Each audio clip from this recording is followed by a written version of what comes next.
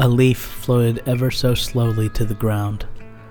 Its yellow-orange hue that fall so often bestows was a stark contrast against the overcast sky hanging in the background. Its red, yellow, and orange-suited partners in crime followed close behind as they made the descent to join their numerous fallen comrades strewn upon the wayside. A small breeze found me atop the hill, overlooking the city, as I inhaled the crisp autumn air. This is the place, I thought. This is where it all began. The city in which Lindsay and I had met and fallen in love with each other. One of our first pictures we ever took together was here, in this very spot. Her ashes slipped slowly through my fingers as memories came rushing back to me, the wind carrying them to her seat on our bench where we had sat together so many times before. Again, she made it known that she was in attendance. Fall was undoubtedly her favorite season.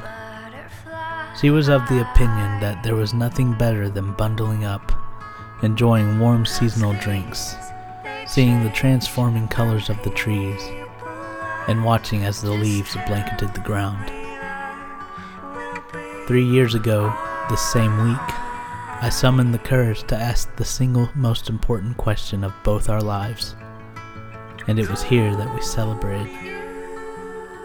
It wasn't the question that was difficult to ask so much as it was the anticipation of captivating the moment, at the right place, at the right time, and in the right way. Love goes the distance to make those details just right. That moment was the perfect culmination of everything Lindsay loved about life. The season, the place we found ourselves at the end of our regular weekend expeditions, and us. The concept of true love was foreign to me. I wasn't quite sure it even existed. I only hoped. I had never been acquainted with it until Lindsay came along. I had only ever known mere emulations of what I supposed was the real thing, but now, I knew. When I first stepped foot into our apartment after everything had happened, my heart sank. Lindsay was the missing piece that had made our home complete. If I closed my eyes long enough, I could faintly hear her joyful laughter emitting from her usual place on the couch. If I stared long enough, I could envision her on the floor playing with our daughter and smiling from ear to ear, thankful for the miracle child that lay in front of her.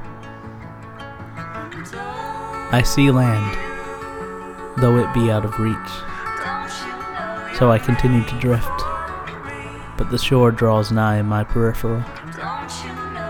I feel the hole in my heart beginning to heal itself, stitching itself back together, and being helped along by an invisible IV, administering the only drug perfectly designed to combat the weight of losing such a love. Love itself. Its power is immeasurable, and its reach endless. With God being my doctor, making his rounds daily, I have nothing to worry about. True love, in its purest, unadulterated form, is out there.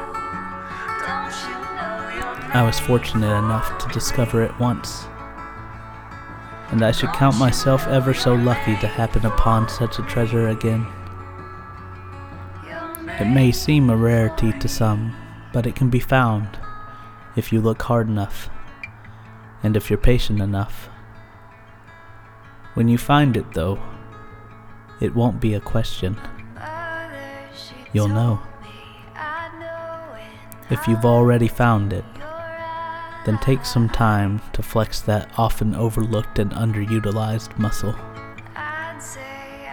You may be surprised at what it's capable of, this thing called love. God bless. Good things change. I hear them say, just tell me that will stay the same.